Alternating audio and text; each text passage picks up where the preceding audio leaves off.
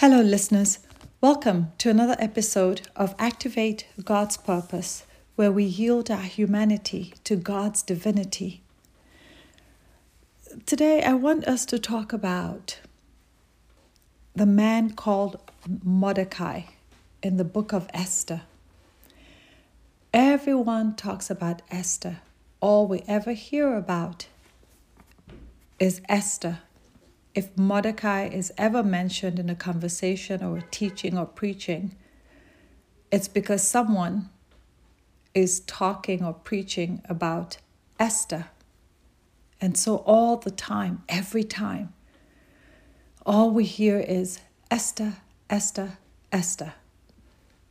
So here's a question that came to me. What would Esther be without Mordecai? Who would Esther be without Mordecai? Matter of fact, I dare say or dare to ask the question, would she even be alive? Would she even be mentioned if it were not for Mordecai? Let me tell you why I asked that question.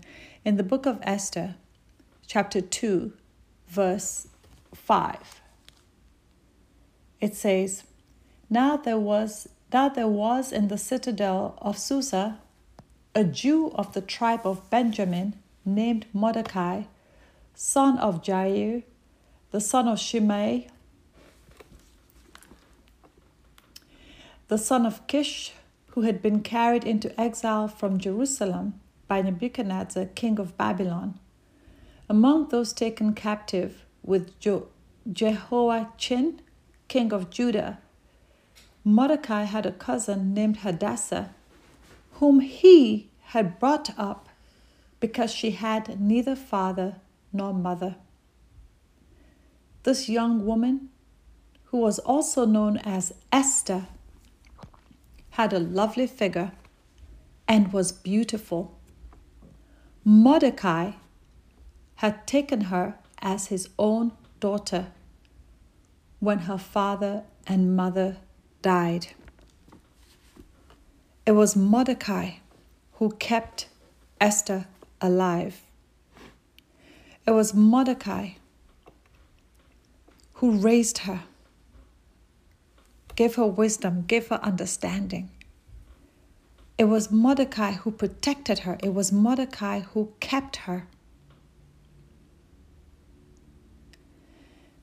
So who would Esther be without Mordecai? But everyone talks about Esther. We all preach and teach about Esther. When we talk about favor, we talk about the favor of Esther.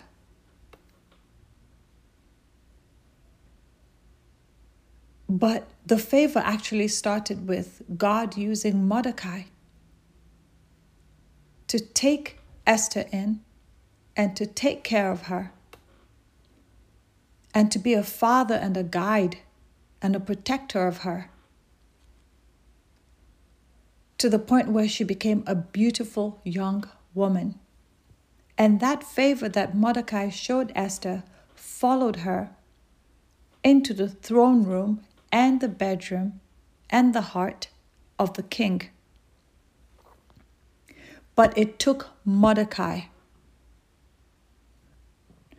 How many of us can say we have had or we have a Mordecai in our lives? How many of us can say honestly that if we had had a Mordecai in our lives would be different? Mordecai represents a type of man that will take and protect and guard and teach and polish and make one skillful and give one wisdom and knowledge and understanding and give one character.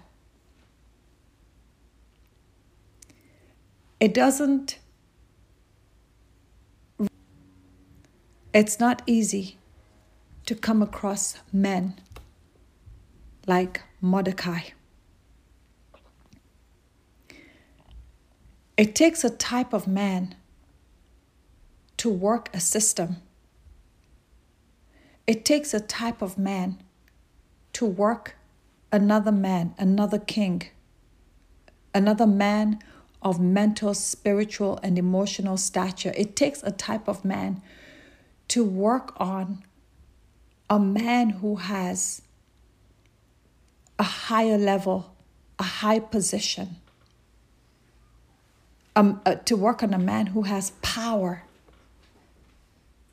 It takes a type of man to understand that kind of man with that kind of power as the king had in Esther, and to be able to raise someone that a king, such as the king of that time, would welcome and love and marry and give her anything she wanted. He told Esther, he said, ask me for half the land, I'll give it to you. Where did Esther find the skill to win the king to that effect? Because she had a Mordecai in her life. He taught her, he trained her, he showed her humility, he showed her submission, he showed her power, he showed her insight, wisdom, when to speak, when not to speak, what to say, what not to say, in whose presence to say what, in whose presence to not say what, when to express and when not to.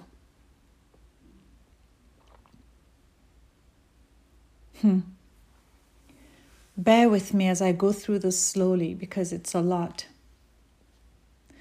So the king gets rid of Vashti. To cut the long story short, read the book of Esther, and you see that the first queen, Vashti, misbehaved because she got carried away with her beauty. You cannot get carried away with your beauty. There's certain men that you meet. They are so powerful spiritually, mentally, emotionally. It will take more than your beauty to win their hearts. It will take more than your beauty for them to give you a second look. It will take more than your beauty for them to stay with you and take you seriously. Such men still do exist, yes. Esther was beautiful, but there were many other beautiful girls. But what made her stand out? She had a Mordecai in her life. In Esther chapter 2, verse 8, let's go to verse 9. It says, she pleased him. Let's go back to verse 8. When the king's order and edict had been proclaimed, many young women were brought to the citadel of Susa and put under the care of Haggai. Esther also was taken to the king's palace and entrusted to Haggai, who had charge of the harem. She pleased him. So even before pleasing the king, you had to go through Haggai. Haggai was in charge of the harem of the king. And if you couldn't please him, if you didn't find favor with Haggai, there was no way you were going to get through to seeing the king. She had been raised so well by Mordecai that even Haggai, she pleased. The verse 9 says she pleased him and won his favor. Immediately, look at that. He provided her with her beauty treatments. See, as beautiful as she was, the king was a type of man because of his stature, mental, emotional, spiritual stature. He needed a type of woman. And so it took a type of man to raise a type of Esther. for such a king and for such a time as that. It took a Mordecai to raise Esther, for Esther to even be liked and favored. Not even the king, not by the king, but by his man who tended his harem. And it says he assigned her to 7 female attendants. So not only did he give her beauty treatments, you see, it goes beyond the makeup. It goes beyond the wig. It goes beyond the implants. It goes beyond the perfume. It goes beyond, I don't know what else is out there these days. It goes beyond all that. Gives her beauty treatments. Yes, she's beautiful, but he gave her the beauty treatment. And then he assigned 7 female attendants selected from the king's palace and moved her and her attendants into the best place, into the harem. The beauty treatments were not enough. She needed to be with a certain type of people, and she needed to be in a certain type of place so that she could be groomed into becoming a queen or the queen. And the Bible says in verse 10, Esther had not revealed her nationality and family background because Mordecai had forbidden her to do so. Mordecai was strategic. When do you reveal? When do you not reveal? The first day is not the time to reveal everything. The second week is not the time to reveal everything. Allow the Holy Spirit to lead you as to when to reveal what. It says, every day he walked back and forth near the courtyard of the harem to find out how Esther was and what was happening to her. So he was very strategic.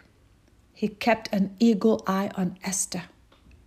He was always at the gate, always close by, always at the courtyard of the harem. He walked back and forth near the courtyard of the harem to find out how Esther was and what was happening to her. He was watchful. A Mordecai, a type of man, a type of this man Mordecai is a watchful man. Eagle eyes, sharp, paying attention. He had a purpose. There was a reason why he was the way he was.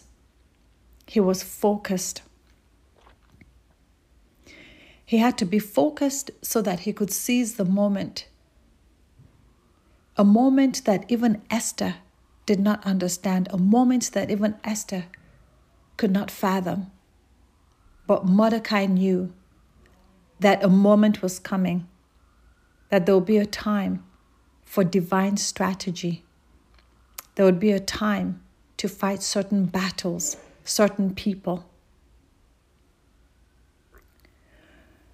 And so, this man Mordecai, it takes his type of man to take positive and constructive advantage of a situation, of a circumstance, of a particular setup and environment. It takes a man like Mordecai. There's something about a man like Mordecai who is so focused that he's pregnant and drunk with a mission and a vision. There were things he could not explain to Esther, but he knew well enough to know that even if he did not fully understand God's plan, he knew fully well that this was a time to seize the moment and place her strategically within the king's palace, within the king's harem. Even if she had to start in the area of the harem, it was fine. Because why? From there, she could get to the top. So he paid attention and made sure he stayed close by to Esther. We talk about Esther all the time. We don't talk about Mordecai, the sacrifices he made, how watchful he was. And it says, let me say this. So there's something about him. Mordecai represents men who carry visions, men who carry a dream. He represents men who carry the plans of God, the mission and vision of God, the destinies and purposes that God has planned for his people or for certain people. All of us need a Mordecai. Difficult to find, but they exist. May God lead us to a Mordecai. You can be a man and you need a Mordecai. You can be a woman and you need a Mordecai. A Mordecai is that type of man who always knows and understands with every breath that God has a plan. God has a divine strategy. And in due season, God will use him to birth that plan and birth that strategy. There's something about a Mordecai. This Mordecai works in a level and a realm of spiritual, mental, and emotional maturity. And he can discern and interpret situations. And when he discerns and interprets a situation, he knows what to do. He knows how to act. He can strategize, he can give advice, and he can lead the way. The Bible says in Esther chapter 2, verse 15, when the turn came for Esther, the young woman Mordecai had adopted. You see, the Bible repeats it, that the young woman that Mordecai had adopted. When the Bible repeats something, it means pay attention to that. So even the Bible is emphasizing Mordecai, the daughter of his uncle Abihail, to go to the king. She asked for nothing other than Haggai, the king's eunuch, who was in charge of the harem. Let me read that again. When the turn came for Esther, the young woman Mordecai had adopted, the daughter of his uncle Abihail, to go to the king, she asked for nothing other than what Haggai, the king's eunuch, who was in charge of the harem, suggested. You see, Mordecai had taught Esther to pay attention. And so having been trained by Haggai, the king's eunuch, remember, she couldn't get to the king if she could not fulfill the mandates of his eunuch, Haggai. Or if his eunuch, Haggai, did not like her, there was no way Esther was going to go see the king or even find favor with the king. And so here it's saying in verse 15 that she did as Haggai said. She asked for what he suggested that she asked for. She had been trained by Mordecai to pay attention, to know what to say, when to say it. And so she paid attention to this eunuch. And so when the time came for her to go to the king, what did she do? She repeated what Haggai had taught her.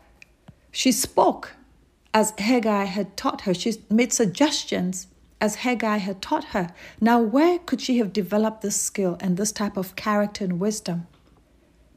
It must have been because Mordecai had groomed her. He had groomed her to be that smart, that insightful, to know that when I'm taken before the king, when I'm taken to go to the king, I better make sure that I say the things that Haggai taught me to say.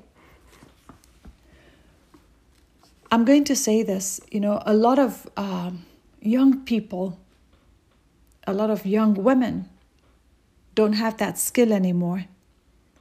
The skill and the wisdom to listen to an older person who has lived life and who is passing on wisdom, knowledge, skill, and character. Younger folk these days don't understand the depth of that. They don't understand the value and how precious that is. Now it's don't listen to your parents. There's no barrier between you and adults. Adults don't know everything. They don't understand. Who cares? Talk to them any which way you like. And society has taught them to be that way. And what it has done is it has denied a culture of passing on golden nuggets, a culture of passing on pearls, a culture of passing on wisdom. And we wonder why they behave the way they do and why they are the way they are. Thank God Esther paid attention to Mordecai. And because she paid attention to him, she won the favor of the king's eunuch.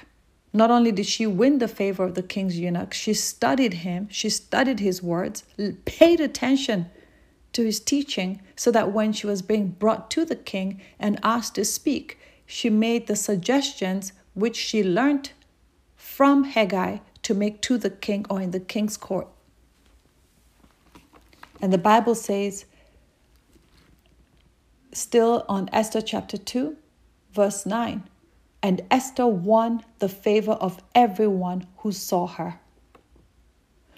She was taken to King Xerxes in the royal residence in the 10th month, the month of Tebeth, in the 7th year of his reign. Now the king was attracted to Esther more than any of the other women, and she won his favor and approval more than any of the other virgins. So he set a royal crown on her head and made her queen instead of Vashti. And the king gave a great banquet, Esther's banquet, for all his nobles and officials. He proclaimed a holiday throughout the provinces and distributed gifts with royal liberality. You see the favor that came upon her. But why? What was the root of it? It was the root of having a Mordecai in her life. It was the effect of having a Mordecai in her life. The Bible says, still Esther chapter 2, verse 19, when the virgins were assembled a second time, Mordecai was sitting at the king's gate. But Esther had kept secret her family background and nationality, just as Mordecai had told her to do. She paid attention. She listened. She obeyed. She submitted. Unfortunately, these days we think that submission is weakness. It's actually very powerful. Very, very powerful. It's quiet power. It's quiet wisdom. It's an art. It's a skill. People think asserting power is power. No. Watch the person who is quiet, who knows who they are and what they're capable of, but they don't act on it. They wait for a strategic time, a strategic moment, and the power begins to flow. Not the one making noise. The Bible says empty vessels make loud sounds. The quiet one, the one who doesn't show herself, but they know who they are, and they know whose they are, and they know who their God is. They know how they were raised and why they were raised. They know when to speak and when not to speak, when to act and when not to act, never losing sight of who they are, never losing their identity. She knew who she was. Mordecai ensured that Hannah, I'm sorry, why do I keep saying Hannah? Oh, I spoke about Hannah yesterday. Mordecai ensured that Esther knew who she was, groomed her in who she was, groomed her in who her God is. These days we leave our children to, just be you, do whatever you want. And we don't even talk about God.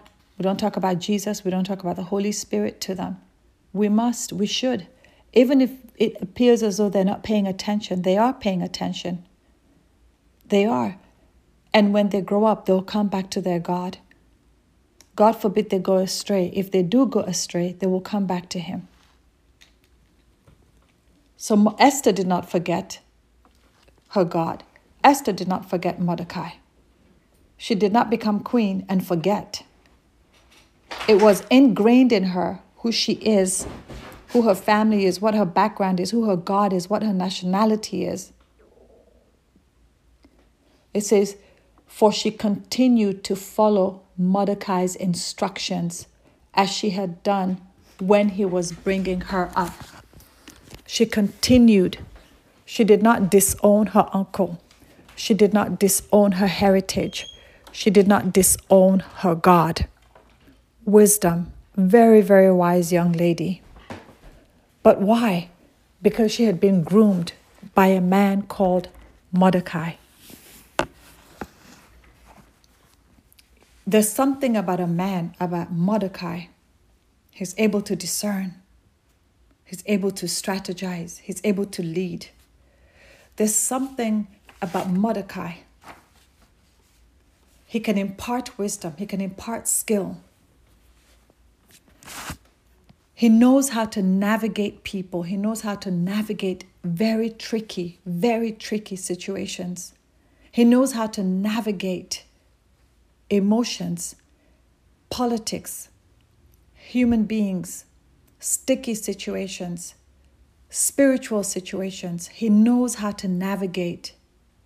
Why? I believe that is because Mordecai understood time spent with God, understood learning from God, understood being trained by the Holy Spirit, being taught and directed by the Holy Spirit.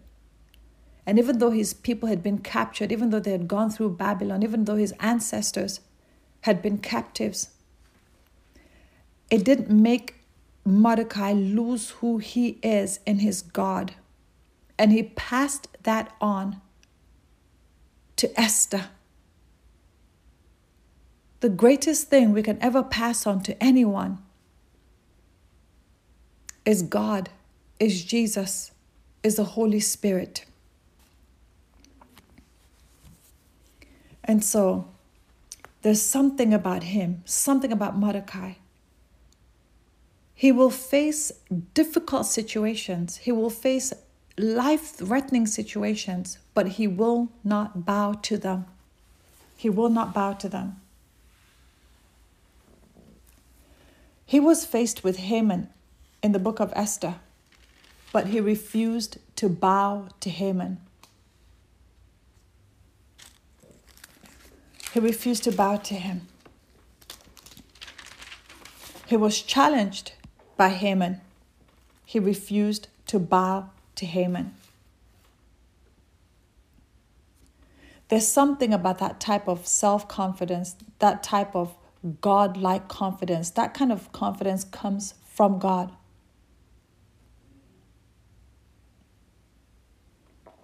We thank you, Lord. I'm trying to look for the scripture where it describes that Mordecai would not bow. Hallelujah. So here it says in chapter 2, verse 21, during the time Mordecai was sitting at the king's gate, remember, Mordecai was always watching. There's something about a man who is always watching, who is always paying attention. He's always alert. He knows where to be, when to be there. He was always at the king's gate. First, he was at the courtyard where Esther was being groomed. He was at the courtyard all the time, watching to see what was happening to her, caring for her, being there for her. There's something about knowing that there's a Mordecai who has your back.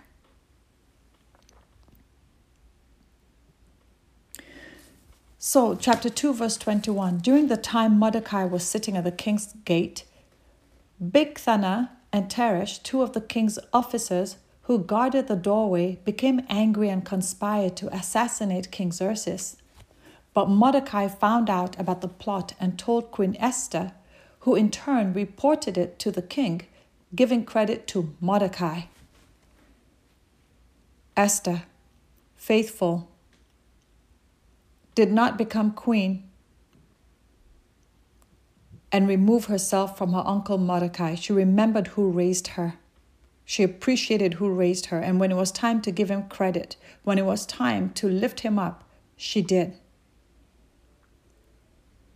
So the Bible says, who in turn reported it to the king, giving credit to Mordecai. And when the report was investigated and found to be true, the two officials were impaled on poles. All this was recorded in the book of the Annals in the presence of the king. Chapter 3. After these events, King Xerxes honored Haman, son of Hammedatha, the Agagite, elevating him and giving him a seat of honor higher than that of all the nobles. All the royal officials at the king's gate knelt down and paid honor to Haman, for the king had commanded this concerning him. But Mordecai would not kneel down or pay him honor. Mordecai would not kneel down or pay him honor. Mordecai probably had already discerned who this Haman was. Mordecai had maturity, insight to read and study people. He knew what was what. He knew who was who. And he refused to bow down to Haman. Mordecai's don't bow to evil. Mordecai's don't give in to evil. Mordecai's bow to God. They protect their own and they fight evil. They see evil. They know evil when they see evil.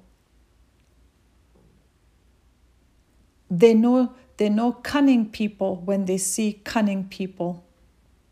They know tricksters when they see tricksters. They know people who are obsessed with and possessed by devils and demons and Satan. They know how deceptive they can be. They know that such people would trade the souls of other people in a heartbeat. And so he knew that Esther was in danger. He knew that he was in danger. And he knew that the Hebrew people, the Jewish people in those times were in danger. Oh, how awesome it is to have a Mordecai in one's life. Someone who can see ahead of you. Someone who knows more than you know. And is not shaken. And will not bow to the storm. Will not bow to evil. Will not bow to demons. Will not bow to idols. Will not bow to the situation or circumstance. He refused to bow to that spirit of Haman. That murderous spirit. Treacherous spirit. Mordecai refused to bow.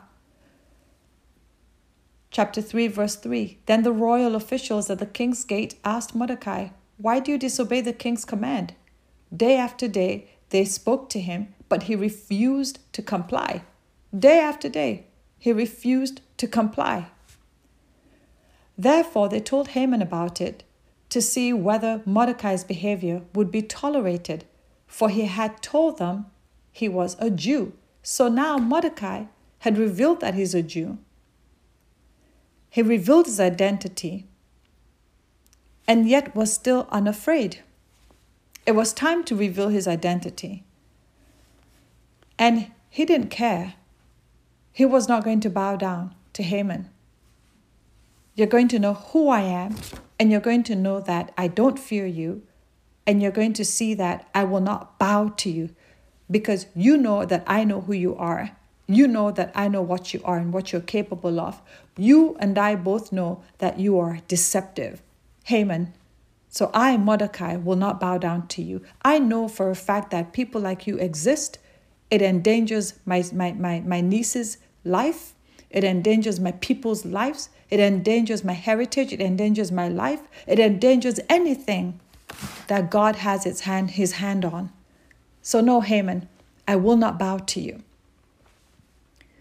Verse 5, when Haman saw that Mordecai would not kneel down or pay him honor, he was enraged. Of course he was, because such people are peacocks. They want people to bow down to them. They want people to worship them. Every and anything that they say goes. How dare you have an opinion, a thought, or an idea? Bow to me, Mordecai. But Haman was talking to the wrong man, because this Mordecai, God bless him. Wow, what a powerful guy. Fearless. Refused to bow to him. He said, no way, I am not going to pollute my anointing. I am not going to pollute who God has made me. I am not going to pollute what God has said about me, my niece, and my people, and bow down to you, Haman. You murderous spirit, you lying spirit, you deceitful spirit, you hurtful spirit, you proud and arrogant and cocky spirit. I will not bow to you. So Haman was enraged. Verse 6, yet having learned who Mordecai's people were, he scorned the idea of killing only Mordecai. See? He's angry at Mordecai. So Mordecai read Haman correctly, because look at what Haman's about to do. He's about to say, oh, I'm not only going to kill Mordecai, I don't just want him killed. Now I want all his people killed. It says, instead, Haman looked for a way to destroy all Mordecai's people, the Jews, throughout the whole kingdom of Xerxes. Which also means that at some point, Esther would be found out, right? And Esther would be killed as well. So Mordecai was protecting not just Esther, but his people. See, there was a bigger plan. There was a bigger destiny, a bigger divine purpose, a much larger agenda. It went beyond Mordecai. It went beyond Esther. And Mordecai knew that. So we skip some of what happened in chapter 3, and let's go to to chapter 4, Esther chapter 4, verse 1.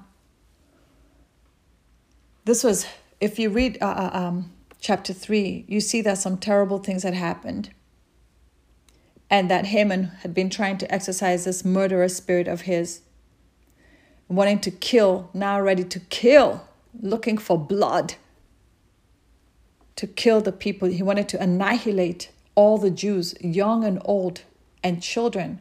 If you look at Esther chapter 3, verse 13, he was ready to wipe them out. Annihilate all the Jews, young and old, women and children, on a single day.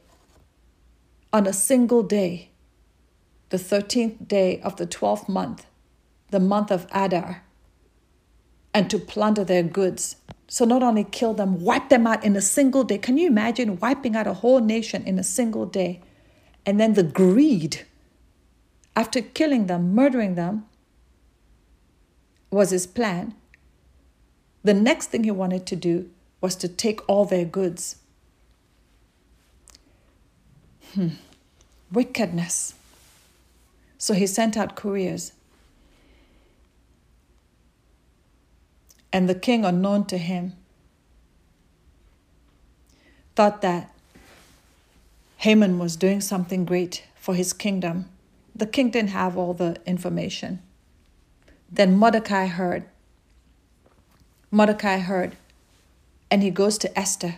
This is the moment he had groomed her for. This is the time that he had groomed her for. In chapter 4, when Mordecai learned of all that had been done, he tore his clothes, put on a sackcloth and ashes, and went out into the city, wailing loudly and bitterly. Or he wasn't going to keep quiet. See, this man was unashamed to show his raw emotions. He was unashamed to wail on behalf of his people. He was unashamed to wail on behalf of God. He was unashamed to wail on behalf of his niece. His people were about to be wiped out in a day This was not a time to smell good, to look good, to wear the best pair of jeans. This was not the time to wear the best cologne. This was not the time to go and get the best haircut. This is a time to cry out. This is a time to wail before God bitterly. And he didn't hide it. He did it openly. He took off his clothes. He put on a sackcloth and clothed himself with ashes in protest.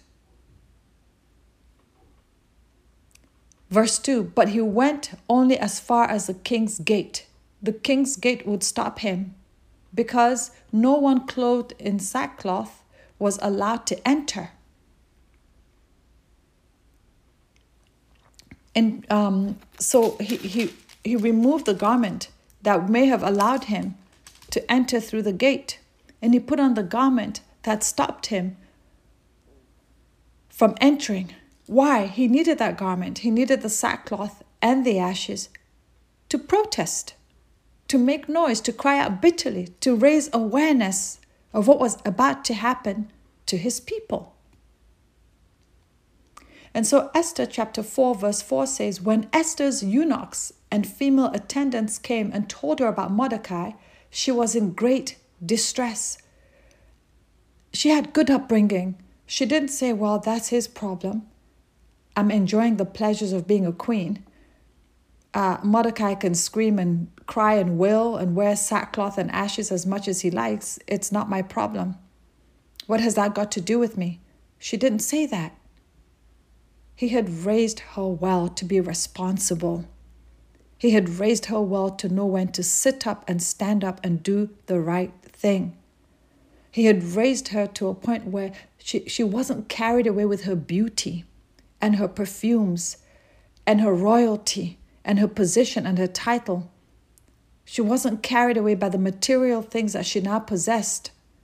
No, her heart was in the right place because Mordecai had raised her well. She had a Mordecai in her life. So she sent clothes for him to put on instead of his sackcloth, but he would not accept them.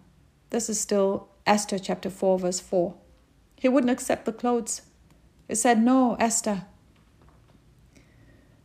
Then Esther, verse 5, then Esther summoned Hathach, one of the king's eunuchs, assigned to attend her. Sorry, let me read that again.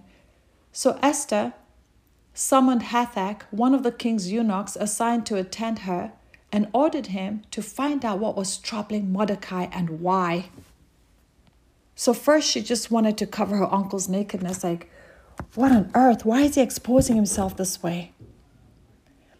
Before thinking about, okay, what happened? So her first concern, her major concern was him, which rightly so. This is a man who raised her. This is a man who cared for her. Is he naked? Go get me some clothes. Is he covered in ashes? Go wash it off for him. Clean him up. And then when he refused, she said, okay, please go ask him why. What's going on? Chapter 4, verse 6. So Hathach went out to Mordecai in the open square of the city in front of the king's gate. Mordecai told him everything that had happened to him, including the exact amount of money Haman had promised to pay into the royal treasury for the destruction of the Jews. He also gave him a copy of the text of the edict for their annihilation, which had been published in Susa, to show it to Esther and explain it to her. And he told him to instruct her to go into the king's presence to beg for mercy and plead with him for her people. It was time. It was time, people. It was time for what Esther had been raised for. But it took a Mordecai to give her the instructions, to raise her. It took a Mordecai to stand up against Haman and his plans, to stand up against Haman's viciousness and wickedness and greed. It took a Mordecai. And so he gave her instructions through Hathach, the eunuch. He said, go and tell Esther to tell the king to have mercy on us and plead with him for her people. Plead with him for their people. And if we go down to verse 14, still on chapter 4. So let's read verse 12 actually. Verse 12, chapter 4, verse 12. When Esther's words were reported to Mordecai. Actually, let's go up for better understanding. I'm sorry, let's go to verse 9, chapter 4, verse 9. Hathach went back and reported to Esther what Mordecai had said. Then she instructed him to say to Mordecai, all the king's officials and the people of the royal provinces know that for any man or woman who approaches the king in the inner court without being summoned, the king has but one law, that they be put to death unless the king extends the gold scepter to them and spares their lives. But 30 days have passed since I was called to go to the king. But Mordecai knew that this moment would come, and he was ready. And even if Esther did not understand that she was ready, Mordecai knew that Esther would be ready. It's okay for Esther to be a little afraid. It's okay for her to be nervous, a little anxious. The law of the land says, yes, any man or woman who approaches the king without being summoned, the king has just one law, and that would be what? To put the person to death, unless the king extends the gold scepter to them and spares their lives. Verse 12, when Esther's words were reported to Mordecai, he sent back this answer. Do not think that because you are in the king's house, you alone of all the Jews will escape. He said, Esther, don't fool yourself. No matter how much the king loves you, when he finds out who you are, when Haman influences him against you, when this edict, if it comes to pass, you too, Esther, will be put to death. Don't play with this, Esther. This is serious. This is life and death. And it includes you as well. And so, he's plain with her, he's honest with her, he's frank with her, he's blunt with her. May God give us Mordecais who will cause us to see things as they are, who will cause us to come out of our stupor, who will cause us to come out of our foolishness, who will cause us to come out of our flesh, our fears, who will cause us to come out of, building false pictures and false images of what could happen or what could not happen. Thank God for Mordecais who will cause us to see the truth, the reality. Not just see, but face the truth, acknowledge the truth. In verse 14, he continues to say, for if you remain silent at this time, relief and deliverance for the Jews will arise from another place. In other words, God will find another way to save his people. You, Esther, have been opportuned and raised and groomed for this time. You have been gifted for this time. You have been empowered. You have been given skill and wisdom and insight for this time. You have been nurtured and trained for this time. But if you decide to not help me, Mordecai, if you decide to not help our people, Esther, God will surely find a way to deliver. The question now is, Esther, will you allow what you have been groomed for, what you have been gifted for, what you have been purposed for, what you were kept alive for to come to pass? Will you allow that to happen? Or does God have to go find another way? Does God have to go find someone else? When you are already in the position to help.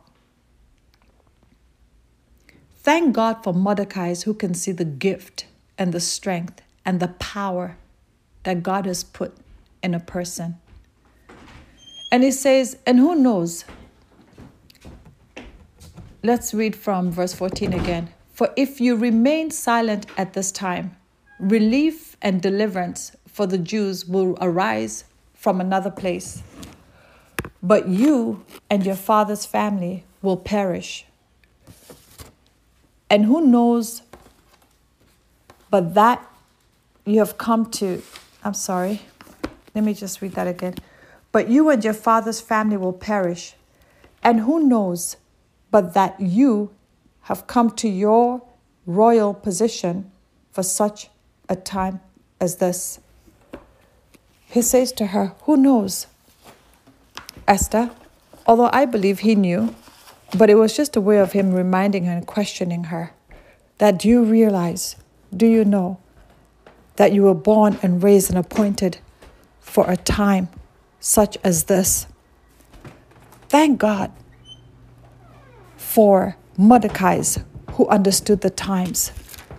Thank God for Mordecai who understood her fear, but who helped her to push past her fear, who helped her to push past the politics, who helped her to push past being paralyzed by anxiety, crippled by distress. So in verse 16, in verse 15, then Esther sent this reply to Mordecai. Verse 16, go gather together all the Jews who are in Susa and fast for me. Do not eat or drink for 3 days, night or day. I and my attendants will fast as you do. You see, Mordecai demonstrated in his wailing, in his sackcloth,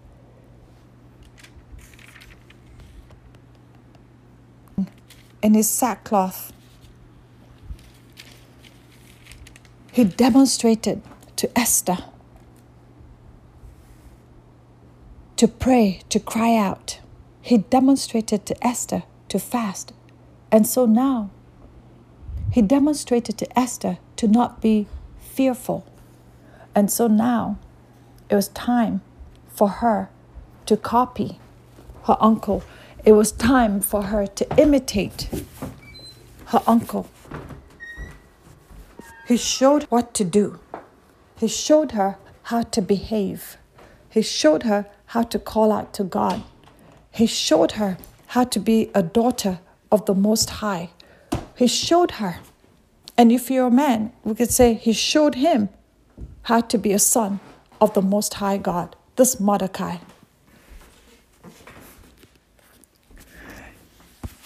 And so the example he gave her was what she followed, and she even caused her attendants, the people who took care of her in the king's palace, to also fast and pray. She said, we will fast as you do. She knew her uncle. She knew he would fast and pray. She knew he would gather the people to fast and pray. And so, we always talk about Esther. We always talk about Esther. People use her in so many, I cannot even imagine how many teachings and preachings are out there about Esther. But here Esther herself is saying to Mordecai, I and my attendants will fast as you do. Esther knew where her strength came from. Esther knew where her favor came from. It came from God through Mordecai. It came from God through Mordecai. And she was smart enough to hold on to that. She was smart enough to trust that. I and my attendants will fast as you do. When this is done, I will go to the king, even though it is against the law. And if I perish, I perish. She says, I will go to the king, even though it is against the law. And if I perish, I perish.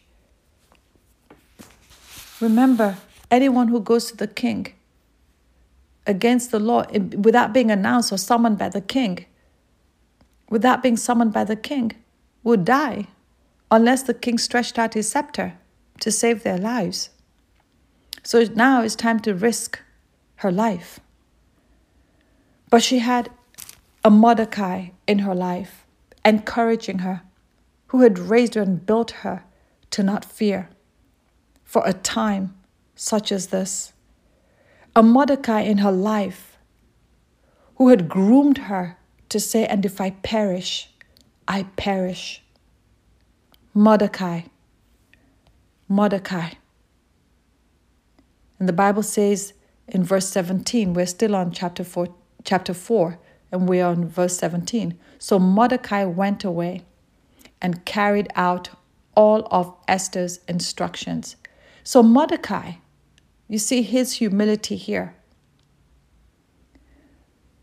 He gives her instructions, even says to her, if you don't do it, God will find another way to do it. But she complies and she says, I will do as you do. And then she sent the message to him and says, okay, you all go fast 3 days, night and day fast. And then I will go face the king. And if I perish, I perish. And Mordecai doesn't say to her, who are you to tell me what to do? Who are you to tell us how many days to fast, when to fast?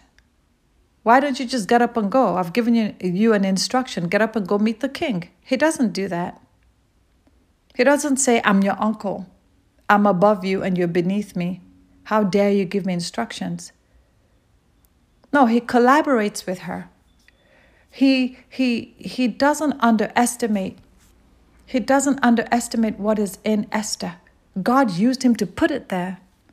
So he understood the power she carried, and he wasn't intimidated by it.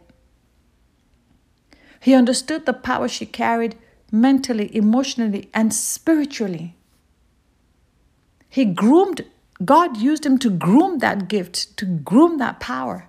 So when she opened her mouth to speak, when she sent him instructions to fast, what did he say in verse 17? It says, so Mordecai went away and carried out all of Esther's instructions. He understood that this time he needed her. He understood that this time he needed to follow her instructions. And he wasn't arrogant about it. There's something about a man when he has a godlike confidence and he is not insecure. He's not insecure. He knows the plan. He knows what's what. He's not carried away by material things. He's not carried away by power. He's not carried away by the praises of people.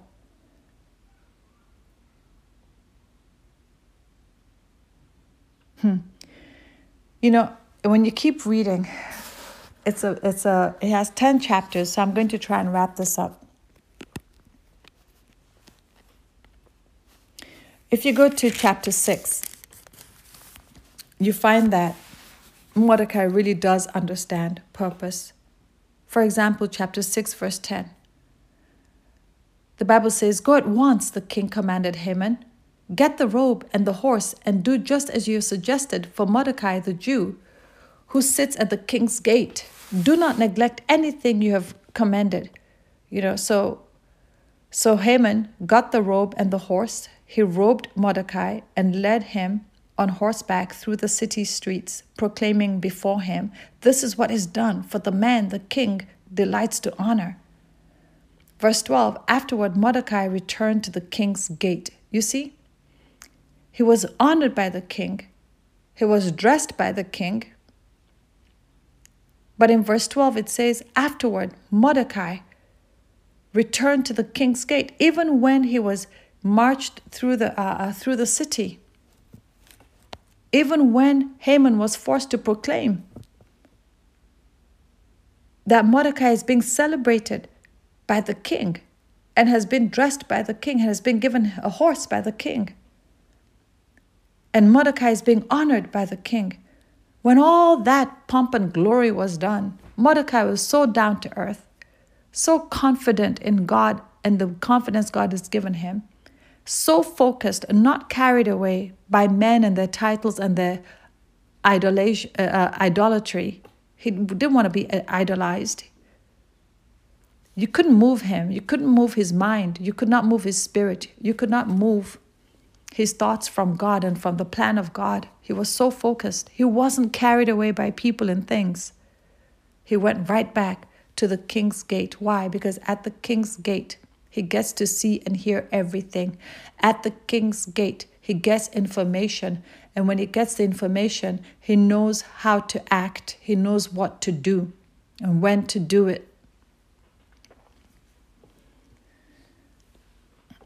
That is a type of confidence that runs really deep. It takes a type of man.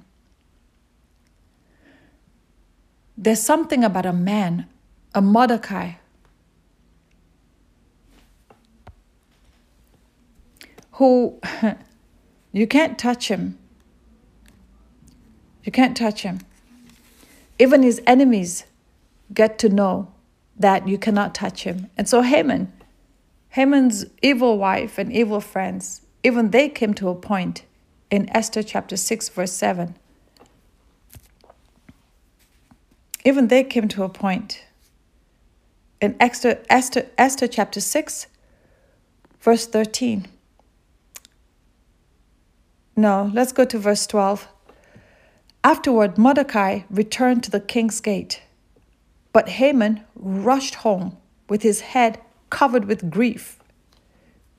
grief, and told Zeresh his wife and all his friends everything that had happened to him.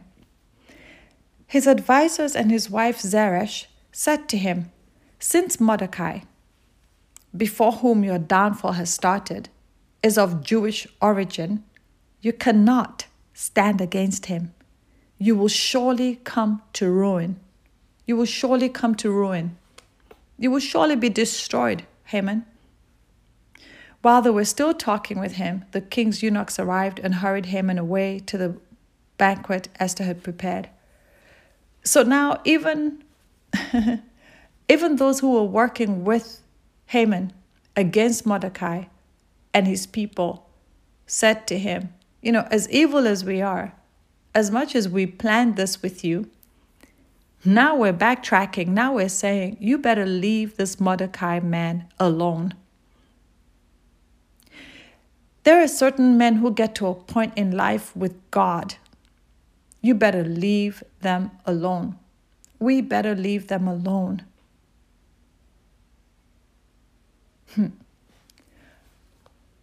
I'm talking about the type of men who know how to get on their knees before God, who have built a relationship with him, who it's not about the flashiness, it's not about the people, it's not about the numbers, it's not about the title.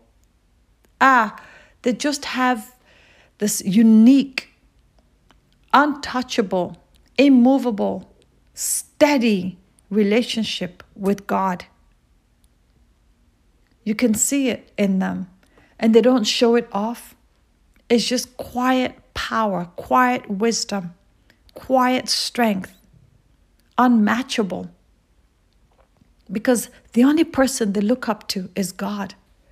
The only thing they depend on is God. The only place where they get their wisdom and knowledge and skill and character from is God. You can't defeat them.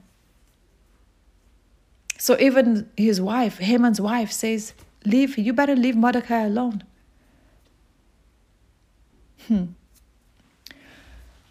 So to get to the end of this podcast, we see that Esther and Mordecai together succeed in saving their people.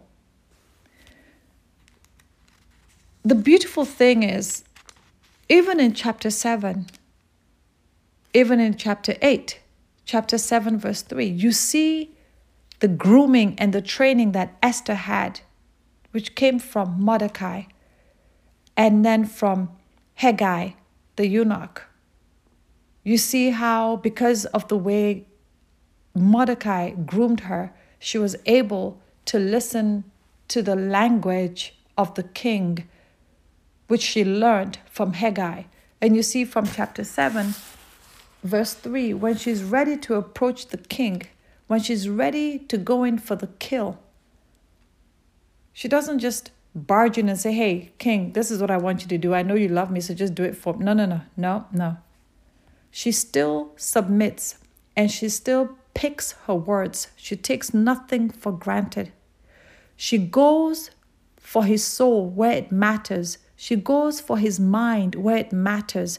She goes for his emotions where it matters. She goes in gently but with precision into his spirit where it really, really matters.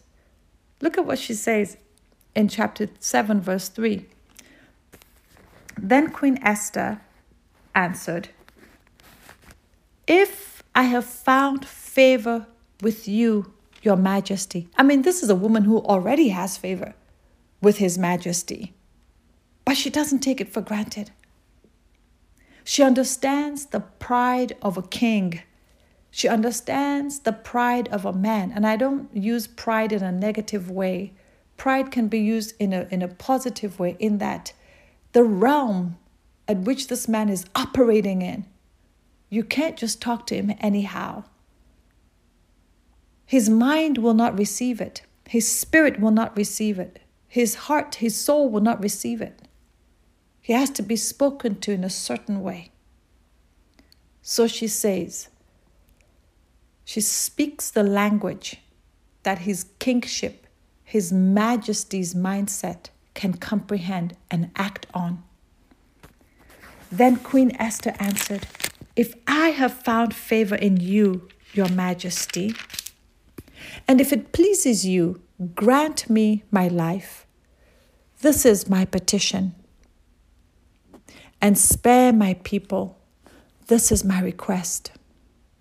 For I and my people have been sold to be destroyed, killed, and annihilated. If we had surely been sold as male and female slaves, I would have kept quiet, because no such distress would justify disturbing the king. And then the king says, he sits up on behalf of Esther after hearing her words.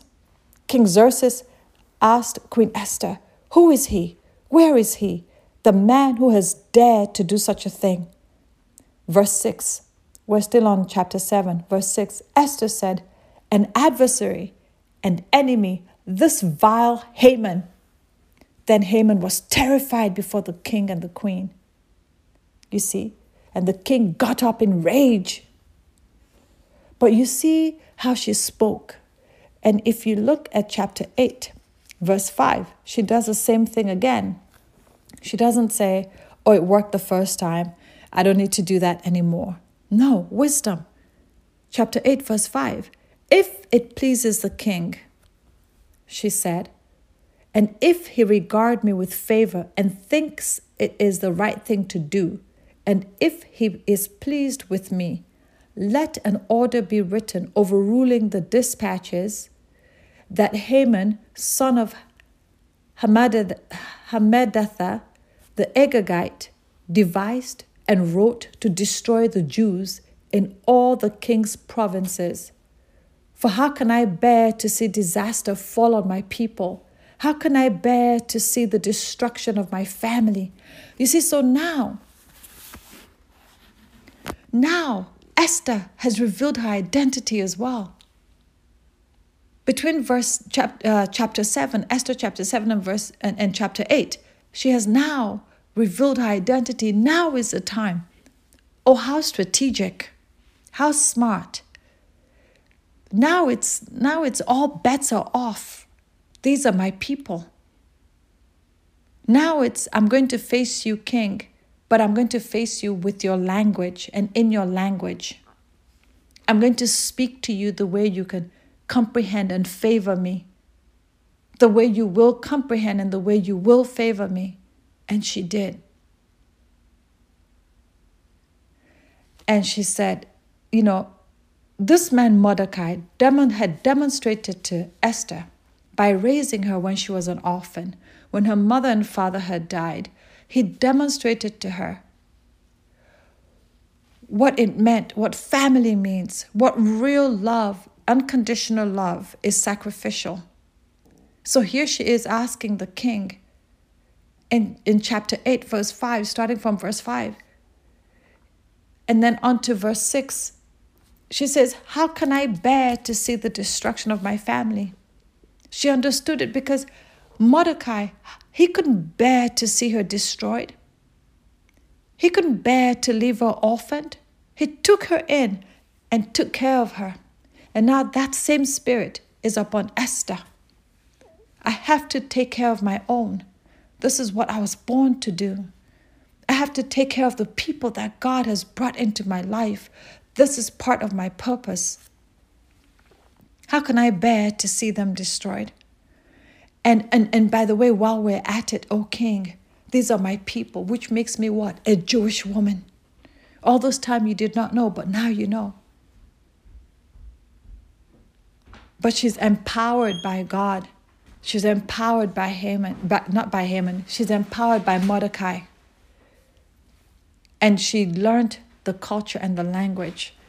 And so now it was twofold. Not only was she empowered by Mordecai, now she was empowered by what she had learned from the eunuch and what she had learned while in the palace of the king on how to be with the king.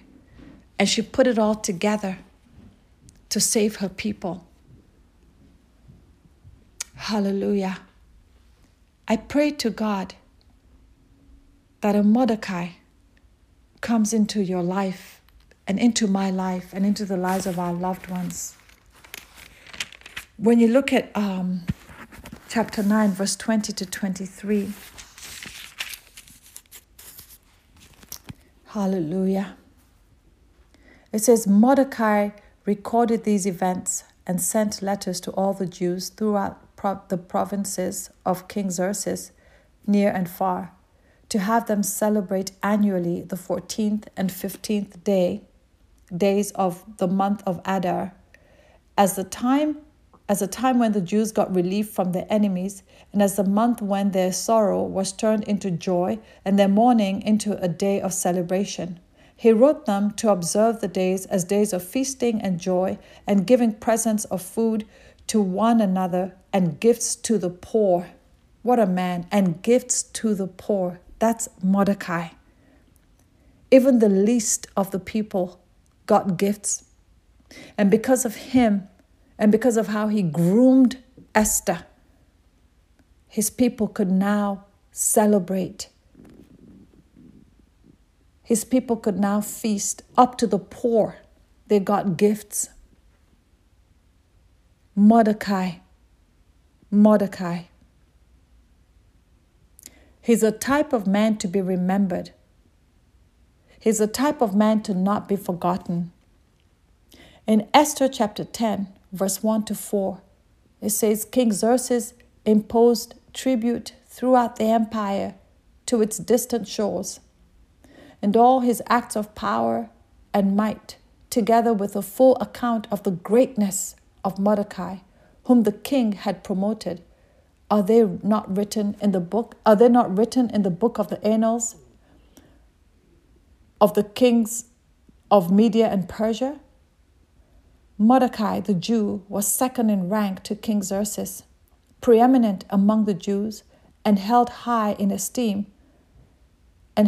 high esteem by his many fellow Jews, because he worked for the good of his people and spoke up for the welfare of all the Jews. Because he worked for the good of his people and he spoke up for their welfare. Mordecai. Where are the Mordecais of today? God-fearing men who will raise the youth, who will raise a people, who will wail and cry out, who will not be afraid to wear sackcloths and ashes, who will forget about their titles, about themselves, who will sit at the king's gates to watch, who will sit in the courtyard to watch over who God has given them to watch over, who will insist on their gifts and their talents to come into work when it is time, who will raise people who can say, if I perish, I perish, do or die. God's will must come to pass. God's kingdom must come. Where are the Mordecais? Not just people making noise, but men who are really grooming sons and daughters, who are grooming a people. Men who don't forget the poor. Men who can stand up to kings in a strategic manner. Men who will even save kings from the Hamans of this world. Men who will save their people from the Hamans of this world. He says that even in Media and Persia, they all knew Mordecai. It's written of him in their history books. But how much do we talk about Mordecai? Or we should talk about him. And then he became the second in rank to King Xerxes. Nobody talks about that. We talk about Esther being queen. What about Mordecai? Second in rank to King Xerxes, a Jewish man. And when I say a Jewish man, what I mean is a nation who should not be at that realm of leadership. A person, a people. So it could be anybody. It could be you and I. We're not meant to be at that level of leadership. But because of the Mordecais who raise us, and because of Mordecai and who he is able to be in that rank. We are able to be in that rank. Right? He was preeminent among the Jews as well. He was preeminent amongst his people, held in high esteem by his people. Now, can you imagine how he and Esther, what we also don't talk about, how he and Esther flowed in the palace, how they ruled together in the palace. In fact, the book of Esther ends with Mordecai, not with Esther. It ends praising Mordecai, not Esther.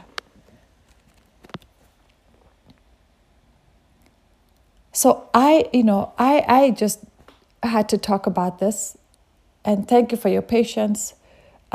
Forgive the background noise and jumping from one scripture to another. But I had to talk about this because there are Mordecais out there in our world, and we're not honoring them. Or perhaps they've kept silent because of the systems of the world and the way the world is now. The world appears to, or not even just appears to, the world emasculates, goes after men like Mordecai.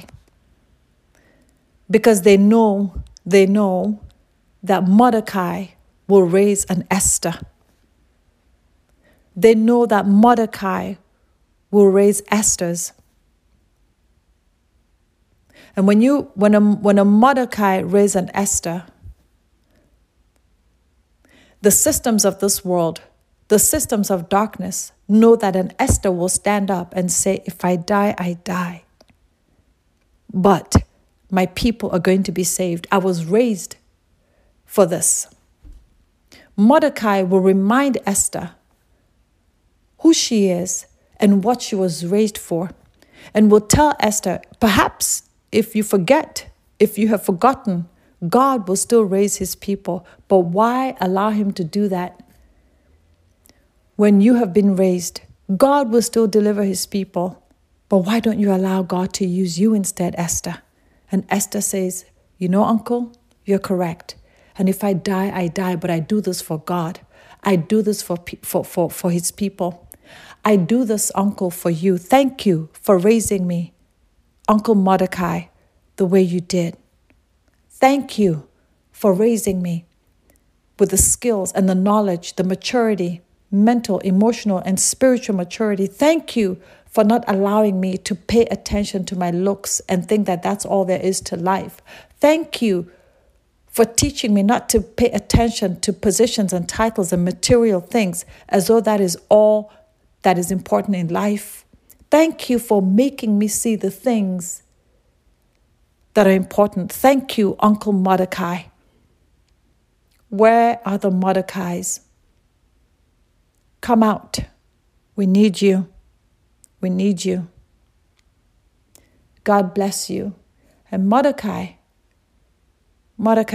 remember who you are and rise up, because there are Esthers waiting for you. There are Esthers who cannot do without you. Esthers who need you in their destiny, in their divine purpose. God bless you, listeners. And if we know any fathers and uncles and grandpas and brothers, patriarchs, who we can send this message to, please go ahead and send to them. We need them. We need them. Rise up, Uncle Mordecai. Rise up. God bless you all. God bless you. God bless you. God bless you. Until next time.